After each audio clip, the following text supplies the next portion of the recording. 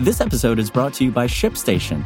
You know, some things take a lot of work, like sending little robots to far-off distant planets. And just as that's challenging, so too is running a successful e-commerce business, especially when there's so much to do.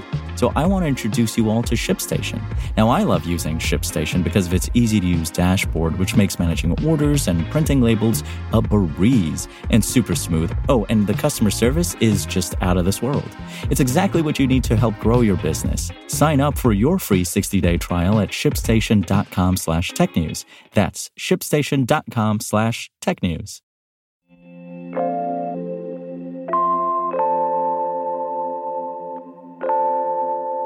TikTok is muting all Universal Music-related songs. Substack has direct messages now.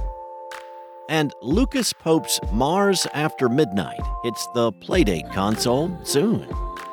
It's Thursday, February 29th, and this is Engadget News. Oh, and happy Leap Day.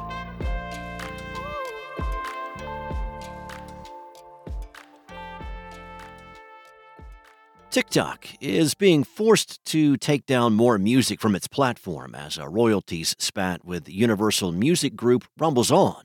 UMG recently yanked recordings it owns or distributes from TikTok, including tracks from the likes of superstars Taylor Swift, Billie Eilish, and The Weeknd.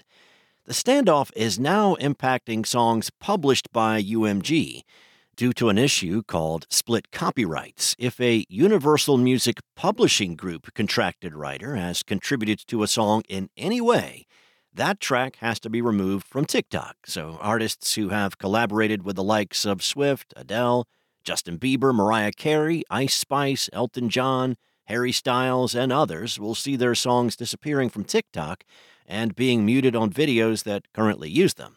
The move will prevent more artists from plugging their work on the most important platform for promoting music. According to the BBC, UMG removed around 3 million songs from TikTok after an agreement over its recording catalog expired. UMG's deal with TikTok over its publishing catalog, which covers some 4 million songs, ends later this week, at which point all relevant tracks will have vanished from the short-form video service. Substack newsletter writers and readers can now send direct messages to each other. The company says this was a highly requested feature, and it adds to the platform's slate of social networking tools. You'll find DMs in the chat tab on the app and website.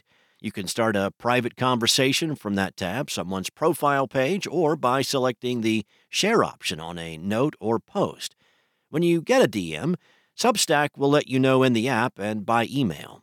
By default, DMs from people you're connected to will land in your inbox, and those from others will drop into a requests folder. Writers can restrict incoming DM requests to paid or founding subscribers. Free subscribers who try to message you will then see a prompt to become a paid subscriber. Writers can include a send a message button on their posts if they wish. If you've blocked or banned someone, they won't be able to send you a DM.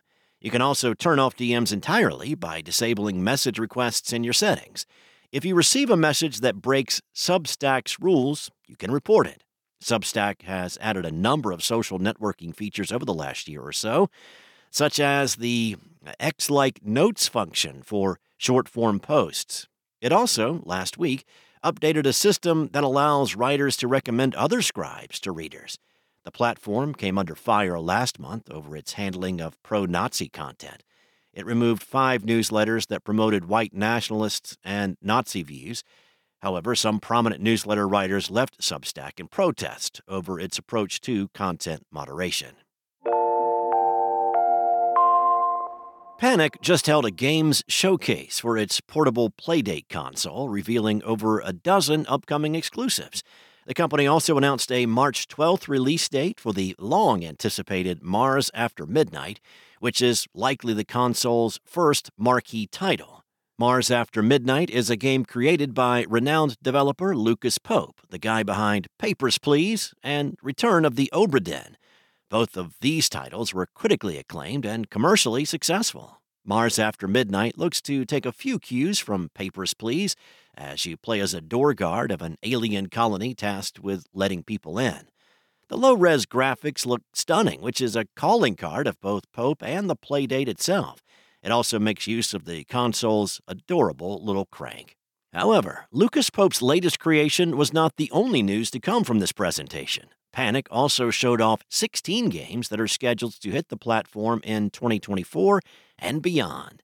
These include a cool-looking roguelike golf hybrid called Faraway Fairway, the pixel art brawler Midnight Raider, and a sci-fi RPG named For Home, among 13 others. Company CEO Cable Sasser also took the time to reiterate that the Playdate console is actually now available to purchase with no wait times. This was a long time coming, and Panic says it has finally caught up with the more than 70,000 pre-orders.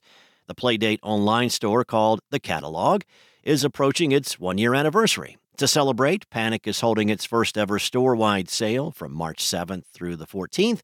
Many of the titles are already pretty cheap, so console owners will likely have a field day here. For the uninitiated, the Playdate is a truly unique portable gaming console. It's cute, bright yellow, with a manually operated crank that's used as an additional control mechanism in many games. Each $200 console comes with 24 free titles, with 2 unlocking each week for 12 weeks. Thanks for listening. There's more to these stories and additional articles at Engadget.com. This episode featured journalism by Engadget contributors Chris Holt and Lawrence Bonk, and was produced by Spoken Layer. Enjoy your day. I'll be back tomorrow with more tech news from Engadget.